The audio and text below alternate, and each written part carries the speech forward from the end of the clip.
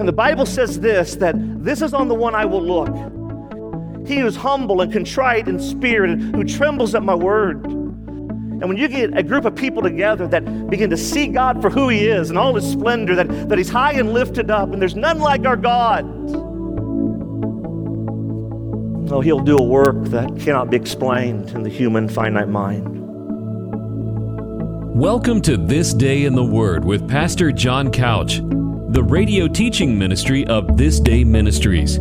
It is a joy to have you listening today, and we pray that you will be encouraged, challenged, and motivated to live for God like never before. And now, with today's message, here's Pastor John Couch. Oh, Father, we come before You today. Holy Spirit, we pray that You would move in this place. We pray that You would stir. We pray that we'd hear Your voice and no other voices. And so, God, we ask, Lord, would You fix my heart right now upon Christ? Lord, open my mind to Your word.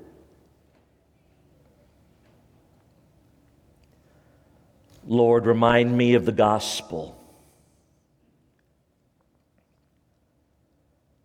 Lord, empty me of this world.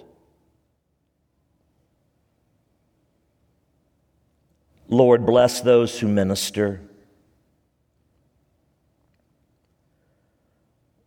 Lord, help me to encourage others.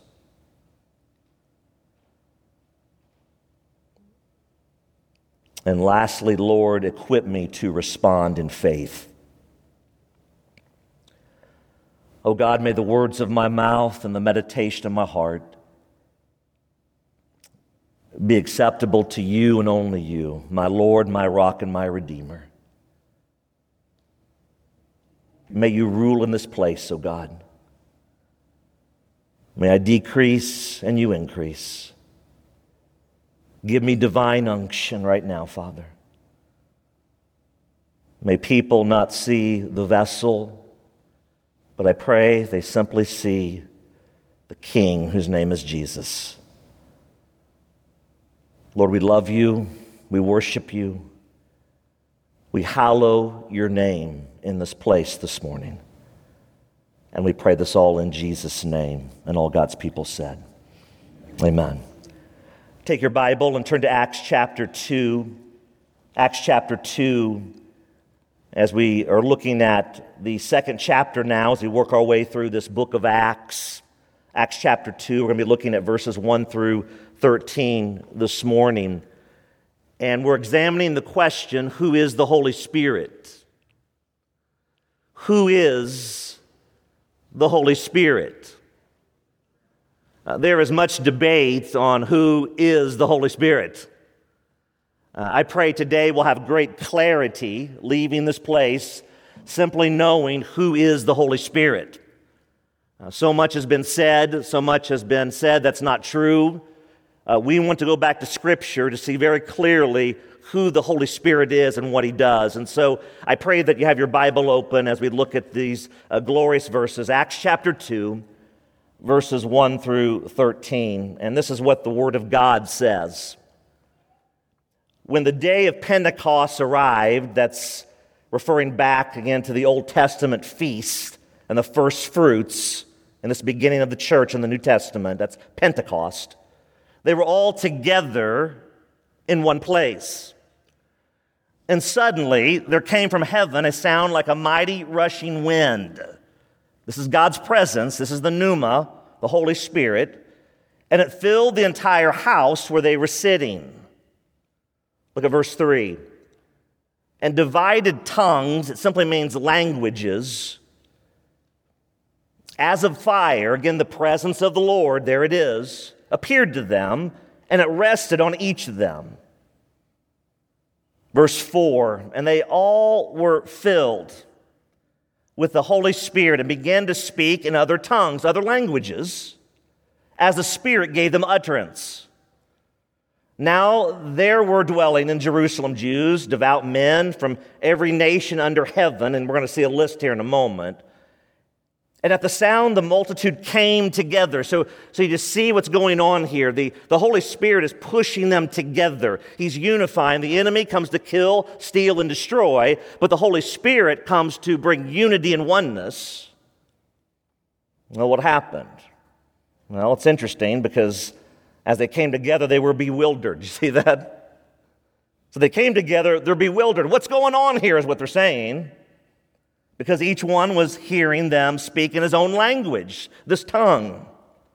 7, and they were amazed and astonished, understatement, saying, are not all these who are speaking Galileans? So for a moment, they're going, wait a minute, aren't they all the same language? 8, and how is it that we hear each of his own original or native language? There's Parthians and Medes and Elamites and residents of Mesopotamia and Judea and Cappadocia and Pontus and Asia and Phrygia and Pamphylia and Egypt and parts of Libya belonging to Cyrene and visitors from Rome. Quite a list there, isn't there, church? Both Jews and proselytes, Cretians and Arabians. The whole deal is there. We hear them telling in our own tongues, languages, the mighty works of God. That's the key. Let me say that again. We hear them telling in our own languages the mighty works of God. Now look at 12. And all, not some, and all were amazed and perplexed, saying to one another, what does this mean? But others, okay, here it is. Here's the key. But others, the naysayers, but others mockingly said, they are filled with new wine. Now just pause there for a moment. So you have this group. They're believers, they're from all over, and the Holy Spirit is bringing them together in one accord. That's what the Holy Spirit does. He brings together, no matter the differences, no matter the challenges, that when you are one in Christ, there's a desire to want to work together. That there's a desire to want to push through. There's a desire to want to solve the challenges. That there's a desire, but the enemy goes, no, we got to tear this thing apart. So what happens? Well, they're speaking in these languages, and the people are going, I think these people have been partying way too much, and they're drunk. And we're going to see next week as Peter stands up and takes leadership, biblical leadership. We're going to see it very clearly that he's going to put to rest what they're thinking. But I wanted to pause here on this because this whole section is talking about the coming of the Holy Spirit. And if we don't get back just to the basics, understand who the Holy Spirit is, not what, he's a he. You don't grieve and quench a what, you grieve and quench a he, a person. And we're going to see so clearly by the power, I pray, of the Holy Spirit, even right now in this room, that I pray the Holy Spirit be so heavy in my heart and your heart that we would see so clearly the critical importance in a true believer's life of the Holy Spirit. When you look in your Bible there, I want you to note one thing as I launch into. I'm going to give you 6 keys of who the Holy Spirit is. But I want you to look at this one more time. And suddenly, verse 2, there came from heaven, okay? Don't overlook that. Where did it come from? Help me, church. It came from heaven. Okay, key, it came from heaven. It's from God. The sound like a mighty rushing wind. This pneuma, this Holy Spirit. I guess when you look at this, things are getting a little bit wild here. But here it is. Let me give you these 6 keys. And I want to make a note here. I'm going to use the term true believer a bunch. True believer. I'm going to use this word a bunch, this phrase. I'm going to use this phrase a bunch. Here's a definition of a true believer in Christ. A true believer is a person who is not perfect, but they're being perfected. Sanctification, ongoing change, and they have already given their life to Jesus. Not just a profession, not a hand raise, not just signing a card, but I've given my life to Christ. Their belief in Christ is threefold. It's intellectual, it's emotional, and the act of the will has captivated their heart, mind, and soul, and they've surrendered their will to Christ. They're so deeply moved that their life is totally surrendered to Christ. Jesus now owns them. They seek to daily deny self and take up their cross and follow him as they seek to please him and walk in humility, all while being imperfect, still stumbling, still struggling, but working towards perfection on that day when we're fully glorified in God's presence. Amen? Here it is, key number 1. Write this down. The Holy Spirit gives life to true believers. The Holy Spirit gives life to true believers.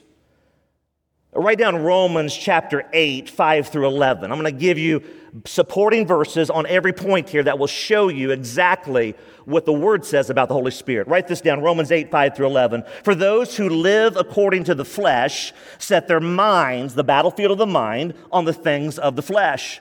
But those who live according to the Spirit, the Holy Spirit, set their minds on the things of the Spirit. For to set the mind on the flesh is death.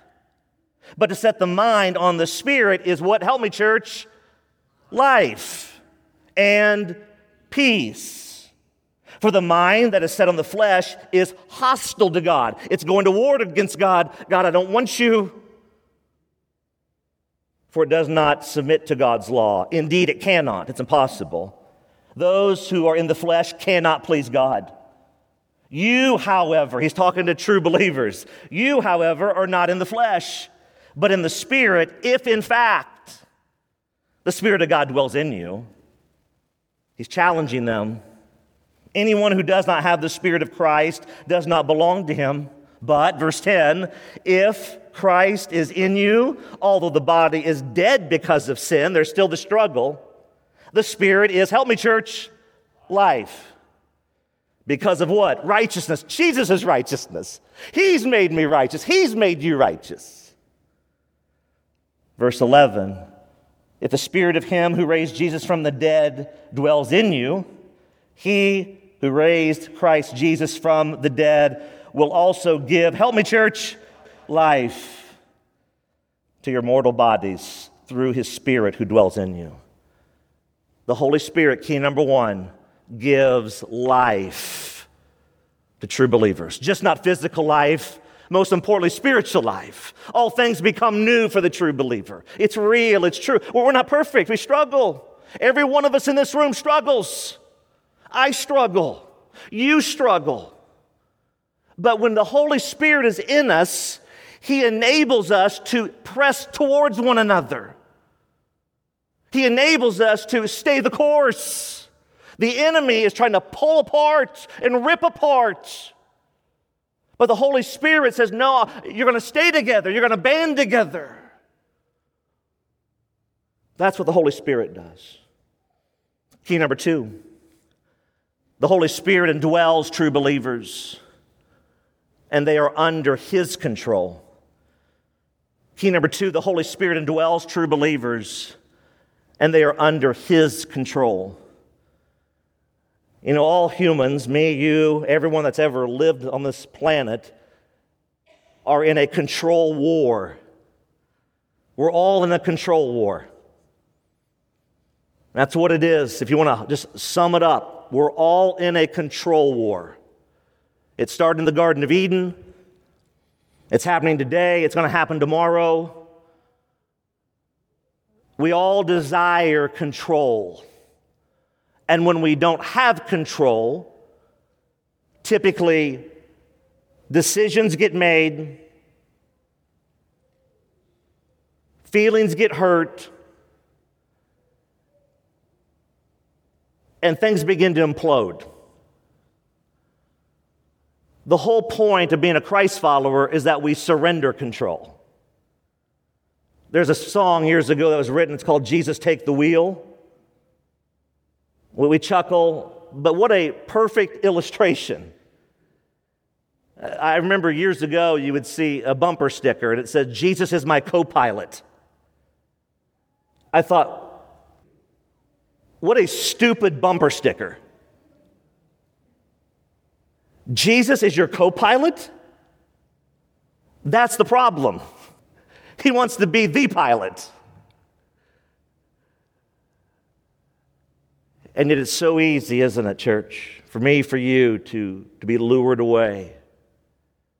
And I've said it so many times, I don't think the enemy, he doesn't make sin obvious. He doesn't tempt us into glaring sin usually. It's just enough to get us off Jesus. Just enough, just a smidge, just a hint to get us off Christ. To still look good, to still look okay. And then we make decisions that are catastrophic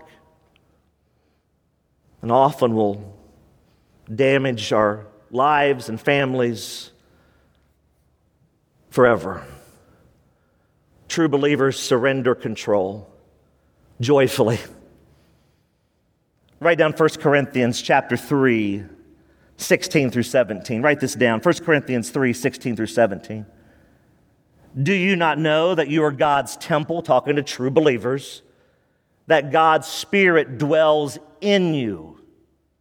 If anyone destroys God's temple, God will destroy him. For God's temple is what, church? Holy, set apart. And you are the temple. So think through this. If you're a true believer here today, the Holy Spirit indwells you. That word indwells in the original means this, to be under the control of. So if you are under the control of the Lord, if I'm under the control of the Lord, prayerfully, I and you aren't doing this begrudgingly. Prayerfully, there's a joyful submission. Going, man, I want this. Like I hunger for this. I long for this. I've tried it my own way, and I've listened to the noise, or I've gotten caught in this, or maybe I'm often in an addiction, or whatever it might be. And as we delve into these things, we can profess Christ, but we're not truly under the control of the Holy Spirit. When we're under the control of the Holy Spirit, right there it tells us there that we are the temple of God. That you, yes, you might be the only Jesus that some people see tomorrow at work. Like in the darkness that you're walking into, in the challenges you're walking into tomorrow, maybe in your marriage, maybe in your home, maybe in your finances. I don't know what it looks like, but whatever challenge, whatever crisis you're dealing with today, you may be the only Jesus that people see. It's just too easy to look for exit ramps, isn't it? Well, man, I'm in a struggle, so I'm leaving this and I'm leaving that and going over here and doing this. And man, life's hard. It's going to be hard no matter where you go. You can't escape it, especially when you stand for truth and stand for Christ. No, you stand tall, you sink in, you stand firm. That's what we see so often. If you start in the epistles that Paul wrote, that Peter wrote, that you see that Jude wrote, on we go. Hebrews, there's some debate on who wrote that one. We see James. When you look at those gentlemen that the Holy Spirit indwelt, took under their control, that they began to speak words of life, you see over and over this same narrative. It is the same narrative in all of these epistles. Life's hard. If you're going to stand for Christ, don't bend, don't buckle, don't break, stay the course. I mean, over and over you see this message. Peter even told us, don't think it's strange. Don't think it's strange, this fiery trial that's come upon you. Rejoice. Well, the Holy Spirit, in the second point here, will take you under His control. He will indwell you. And you are His temple. You are His billboard. Think about this last verse I want to give you under key number 2. It's 1 Corinthians 6:20. 1 Corinthians 6:20. Write that one down. It says this, for you were bought with a price. So glorify God in your body. We were bought with a price. If you're a true believer here today, you were bought with the most precious blood that's ever been shed on Calvary. Jesus so gloriously told us there, just read it this morning, in what we call the Lord's Prayer. And He said, if you do not forgive others when they trespass against you, the Lord will not forgive you. He made it very clear. We see the parable and the unmerciful servant, and hey, help me. I know I sinned against you, Master. Okay, I'll forgive you. Now he goes out and grabs the other guy by the neck. He throws him away. He won't forgive him. I mean, it's just a total colossal collapse. And we see so clearly that, yes, when we deal in sin, when we deal with people, there are always going to be challenges. The reason at your workplace that there's challenges is simply this: you're dealing with people. And anytime there's people, you have one of two options. You either get on the same page and move forward, or you don't. And so many times, I think we quit. We throw in the towel. We say, you know what, I'm looking for the exit ramp. And so many times I've seen this happen over and over and over, whether it be a business ball team, marriage. You see this happen in marriages all the time. Man, I'm tired of this. I didn't sign up for this. I'm not getting what I want. I'm out of here. And we see marriages imploding by the droves, both inside the church and outside the church. It's just too easy to look for the easy way out versus, you know what, now we're going to stay the course. We're going to work through this. We're going to believe that God's got big things in store. That's the way to go, because God, through His power, through the inspiration and illumination of the Holy Spirit, He can make a way where there seems to be no way. When the kids of Israel standing there at the Jordan River, it's a flood stage, they face an impossible hurdle. But when the soles of the feet of the priest touched the water first, then the water parted. Jesus, this is what He tells us: I want you to get in the water first. Wait a minute, Jesus, that's deep. Wait a minute, Jesus, that's frightening. Their backs are against the Red Sea. In many places of the Red Sea that I've studied over the years, we don't know exactly where they crossed. There's hypotheticals, but we know this: the water in some places is a mile deep, a mile. And when we read in Scripture that literally the walls of the water turned to, that they congealed as walls. Can you imagine? You're trudging through and you're looking up at these walls of water as you're walking through. Here's the reality, church. If you're praying for a miracle, you got to be in a situation that requires a miracle. And when God begins to show up and show off by the inspiration of the Holy Spirit through people that He indwells, He can do great things in the midst of the pain. He can do great things in the midst of the crisis. He can do great things. You're listening to This Day in the Word, the radio teaching ministry of This Day Ministries. All of Pastor Couch's messages are archived and are free to download at thisdayministries.org. In addition, you can share your prayer requests with us via email. Our email address for prayer requests is prayer@thisdayministries.org. That's prayer@thisdayministries.org. And now, back to This Day in the Word with Pastor John Couch.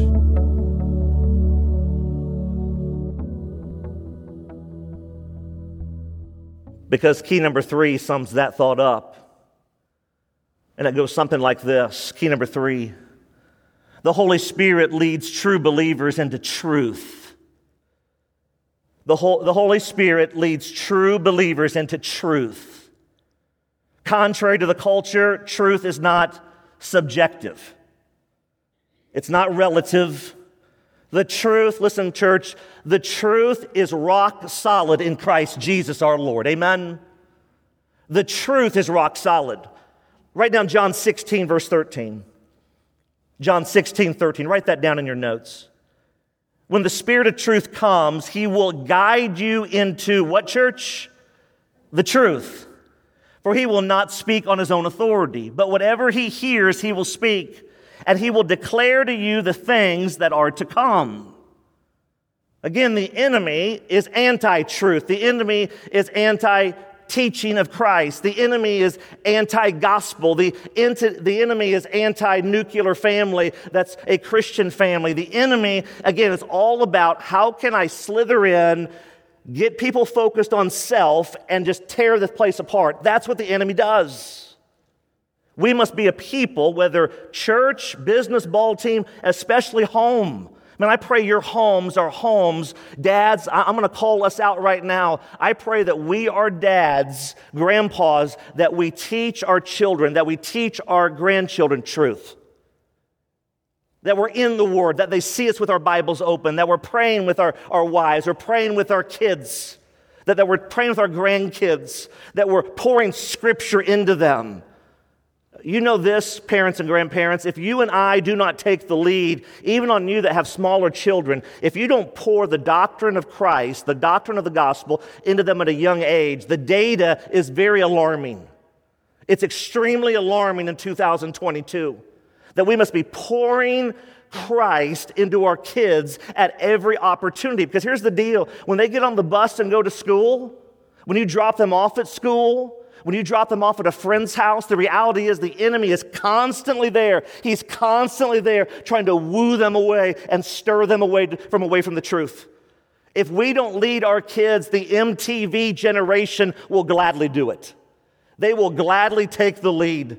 They will gladly take the role in your house and my house, and they will gladly take over and go, hey, Dad, if you're not going to lead them, Grandpa, if you're not going to lead them, I'll be happy to lead them right off a spiritual cliff. No, it's the truth.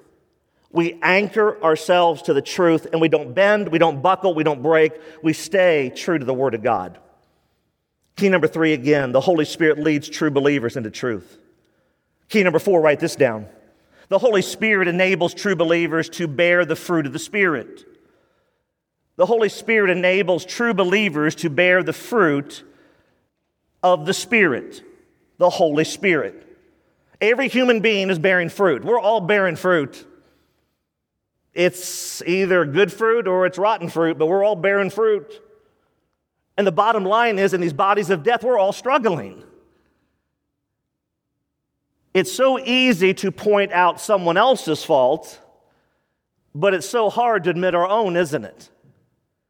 It's like when Jesus said that, be careful that you're trying to take the speck out of your brother or sister's eye, when you literally got a forest growing out of your own eye. It's just so easy. It's so easy to deflect and just rationalize and justify. That's not what God's called us to do. Man, when we apologize to one another, man, that should be received. Man, when we go, hey, I'm sorry, then we should go, I receive that. There should be a unity, a oneness there in your home. When mom and dad, when you have a spat, I know that probably never happens in your house, but when you have a spat with your spouse, I hope there's a genuine there. Man, I apologize. I hope there's not, we're going to hold hard feelings and we're going to take our marbles and go somewhere else. No, I pray that it's, you know what, man, we're in this for the long haul. Man, it's, I do. Not I don't, not I did, it's I do, for better or for worse, that you press through that. It's the same illustration in other entities in my life and your life. The enemy wants to tear apart and destroy and twist and distort and convince and trick and dupe.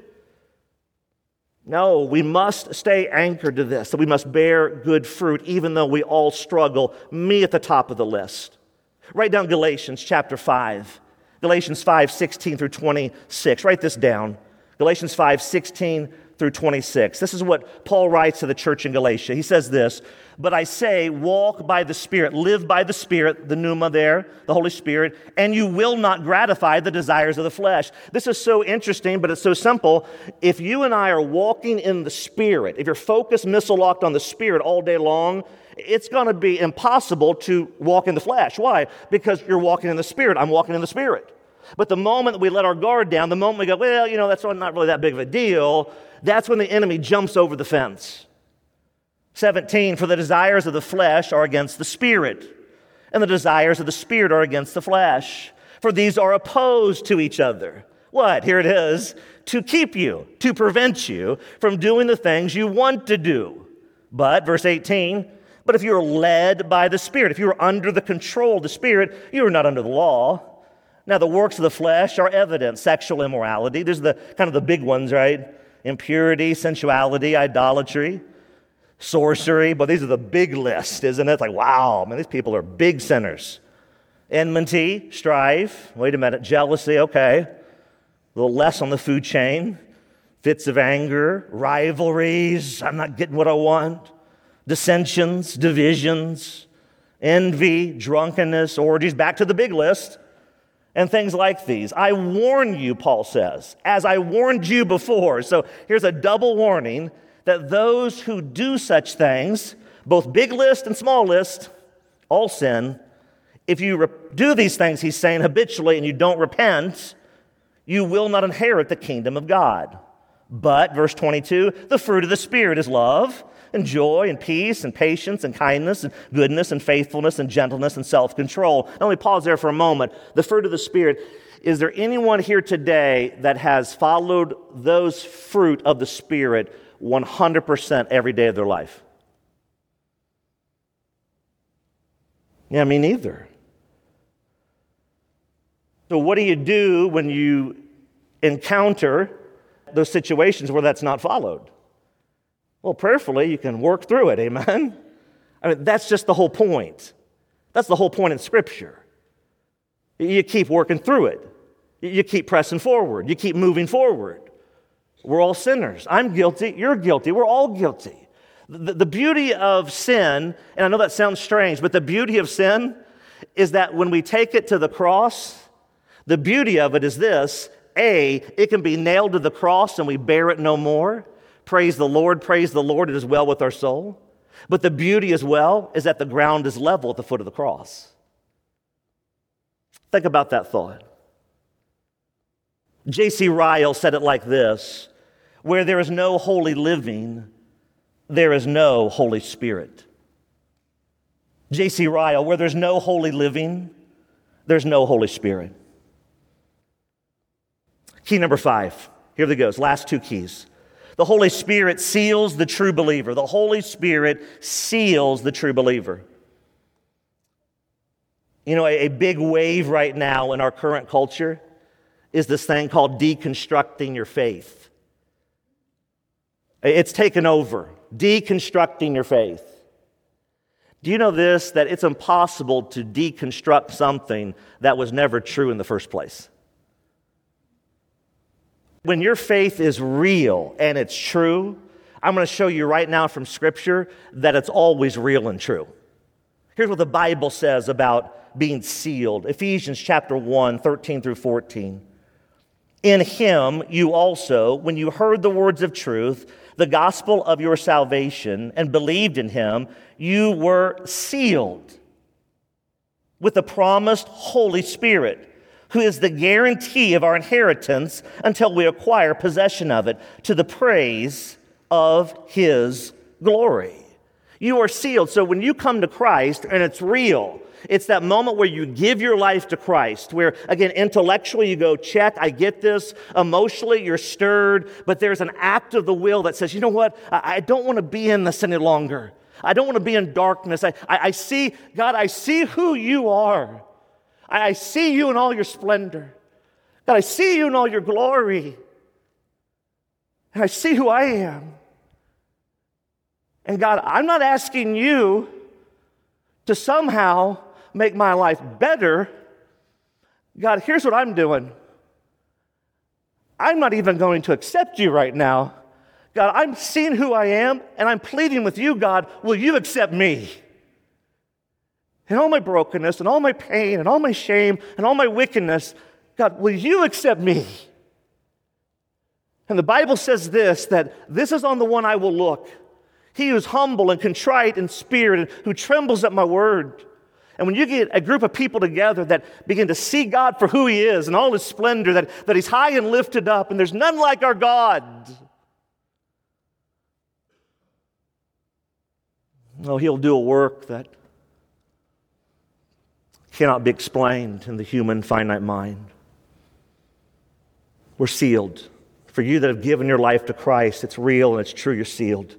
You're sealed. It's that old signet ring back in those days that the king would take the hot wax and he would take the signet ring, he would fold over the letter that had to be delivered. It was from the king himself. That's the visual here. It was from the king himself.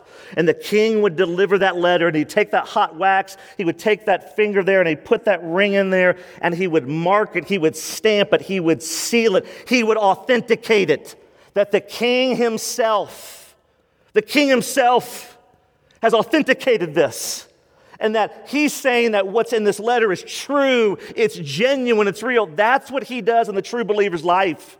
When you have given your life to Christ, even though we struggle, and we do, all of us do, we struggle.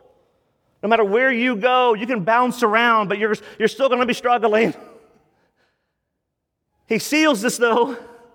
He seals this and says, I'm King Jesus, and I'm going to seal and authenticate your life. I'm going to testify to everybody that your life is no longer your own. You were bought with a price. The most precious blood that's ever been shed was shed on Calvary. It was not any price. It was the price. The greatest price that has ever been paid on planet Earth was paid on a hill called Calvary on a cross of Golgotha. And Jesus Christ, he goes, put your name in there if it's true and real. He goes, I'm going to seal you. It's not a license to sin. That's not salvation. That's not realizing who God is and His holiness and His awe and His wonder. We're sealed, though, for those that are true in Christ. And it's a guarantee of our salvation. Look at number 6. Here's the last key. Write this down. Key number 6. The Holy Spirit is the third person of the triune God, and He can be grieved and quenched. The Holy Spirit is the third person of the triune God, and He can be grieved and quenched. For a true believer, a true family that's gospel-centered, for a true church, every decision must be processed through the lens of Scripture. Not the lens of self, not the lens of emotion and feeling, not the lens of the business world, not the lens of best practices. Because the loudest voice, hear me clearly on this one, the loudest voice in your life right now is the voice that will lead you. The loudest voice in your life right now is the voice that will lead you.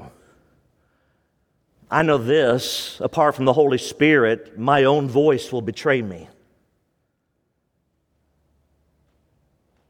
If we're not listening to the Holy Spirit and walking in these steps that we see who He is, we will make decisions that seem right, but will be revealed to be a great revealer so often, and I've done this in my own life, of not being a godly decision. Think about these verses. Ephesians 4:30. And do not grieve, do not make sorrowful is what that means, the Holy Spirit of God, by whom you are, help me church, sealed. There it is again, for the day of redemption. Put your name in there as I put my name in there. John, don't make the Holy Spirit sorrowful. Don't grieve Him. Because 1 Thessalonians 5:19 says this, do not quench. The word quench means this, to literally extinguish, to bottleneck. As He's trying to flow in your life and my life, the true believer, it's just too easy to begin to strangle. Not intentionally per se, but what we're hearing, what we're thinking. It's just easy to do this. And that's why the reality is that God will meet you where you obey Him. He will meet you where you obey Him. But as I've learned in my life over the years, He will not meet me where I disobey Him. And so many times, you got to remember the enemy's out there and he's just making it look right. He's making it seem plausible. And it's not right and it's not plausible, but he convinces us to do that. And that's why I wanted to give you a closing thought here today with a poem that I read here this past week at a funeral. It's one that I read at every funeral, and it's one that has gripped my heart so deeply. You know, there's an old phrase that goes something like this: failure in itself is not the issue. It's what you do next that matters. Failure in itself is not the issue. It's what you do next that matters. You know, that can be flipped around. When someone fails you, fails me, what is our next response going to be? I think if we begin to think through the lens of the finite time we're on this earth, I think perhaps it will help us bring some clarity to this work of the Holy Spirit as you struggle, as you stumble towards Christ, as you deal with things in your own personal life that perhaps are consuming you. Listen to this poem entitled "The Dash" by Linda Ellis. I read of a man who stood to speak at the funeral of a friend. He referred to the dates on the tombstone from the beginning to the end. He noted that first came the date of birth and spoke of the following date with tears. But he said what mattered most of all was the dash between those years. Pause. Birth, death, dash. For that dash represents all the time they spent alive on earth. And now only those who love them know what that little line is worth. For it matters not how much we own, the cars, the house, the cash. What matters is how we live and love and how we spend our dash. So think about this long and hard. Are there things you'd like to change? For you never know how much time is left that can still be rearranged. To be less quick to anger and show appreciation more and love the people in our lives like we've never loved before. If we treat each other with respect and more often wear a smile, remembering that the special dash might only last a little while. So when your eulogy is being read with your life's actions to rehash, would you be proud of the things they say about how you lived your dash? Powerful, isn't it? Powerful. And we get one shot at this. We're not coming back as cows. Not happening. We got one shot. And how are we going to live? Are we going to live modeling restoration? Are we going to live modeling reconciliation? Are we going to live modeling the gospel? Is that how we're going to live? I pray. I pray that for me, and I pray that for you. The world's watching. They're just waiting. They're waiting to see what it means to live as Christ. Because martyred missionary Jim Elliot said it so well. He is no fool. He's no fool to give what he cannot keep, to gain that which he can never lose. This world's passing away, and everything that we hunger for and think's going to dull the pain and fill the void and just go to the next destination and prayerfully it'll get better, and it's just not going to happen. I'm telling you, the more we run, the more the enemy's running after us. Oh God, I pray, would you speak to my heart? Would you speak to our hearts today? Holy Spirit, move in this place. Move like never before. Oh God, may you receive the praise. May you receive the glory. That we would see who you are, Holy Spirit. And that we'd fall in love with you. As I and as we repent, as we humble ourselves, and we continue to press forward to advance the gospel like never before. Oh God, I pray, to you be the praise, to you be the glory. And we pray this in Jesus' name. And all God's people said, amen. You've been listening to This Day in the Word, the radio teaching ministry of This Day Ministries. Don't forget that all of these messages are archived and are free to download at thisdayministries.org. That's thisdayministries.org. In addition, if you have been blessed by the teaching of God's Word during This Day in the Word, we would love to hear from you. Our email address is info@thisdayministries.org. Thanks again for listening as we strive to honor Christ and impact our world as we spend this day in the Word.